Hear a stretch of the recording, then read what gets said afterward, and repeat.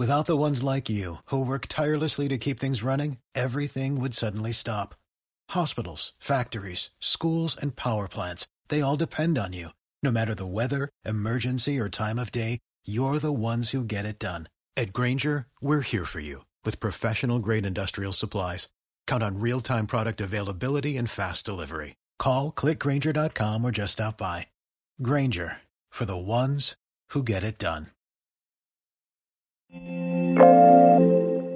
Supreme Court rules in Snapchat case that students' use of expletives is free speech.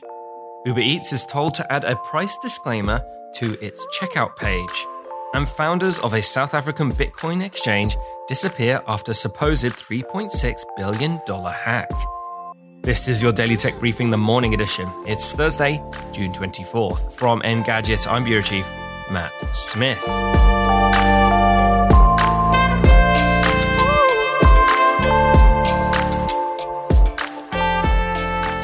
The Supreme Court ruled today that a high school in Pennsylvania violated a student's First Amendment rights by suspending her from the cheerleading team, following Snapchat posts where she criticized the school with expletives.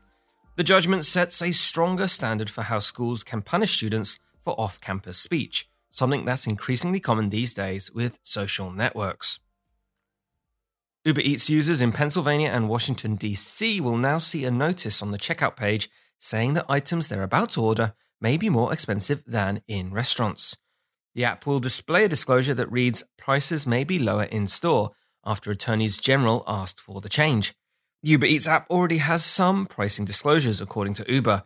Pennsylvania Attorney General Josh Shapiro and District of Columbia Attorney General Carl Racine say the additional notice makes pricing more transparent.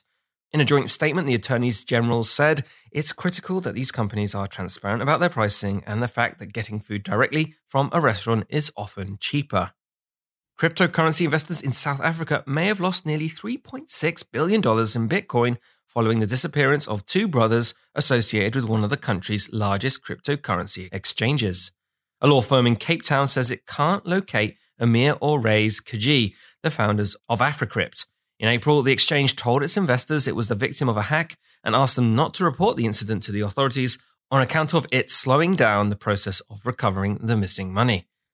Complicating any recovery attempt is that South Africa's Finance Sector Conduct Authority can't launch a formal investigation into the incident because cryptocurrency isn't legally considered a financial product in the country.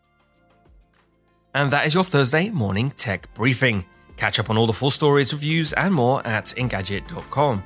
And if you like what you're hearing, subscribe to our tech briefings wherever you get your podcasts. Thanks for listening, and I'll be back tomorrow.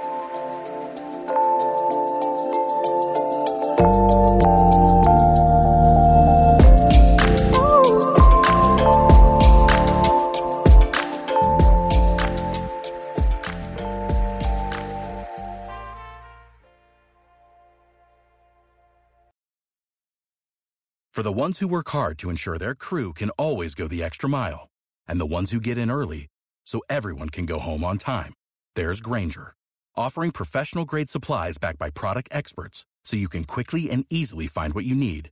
Plus, you can count on access to a committed team ready to go the extra mile for you. Call, click Grainger.com, or just stop by. Grainger, for the ones who get it done.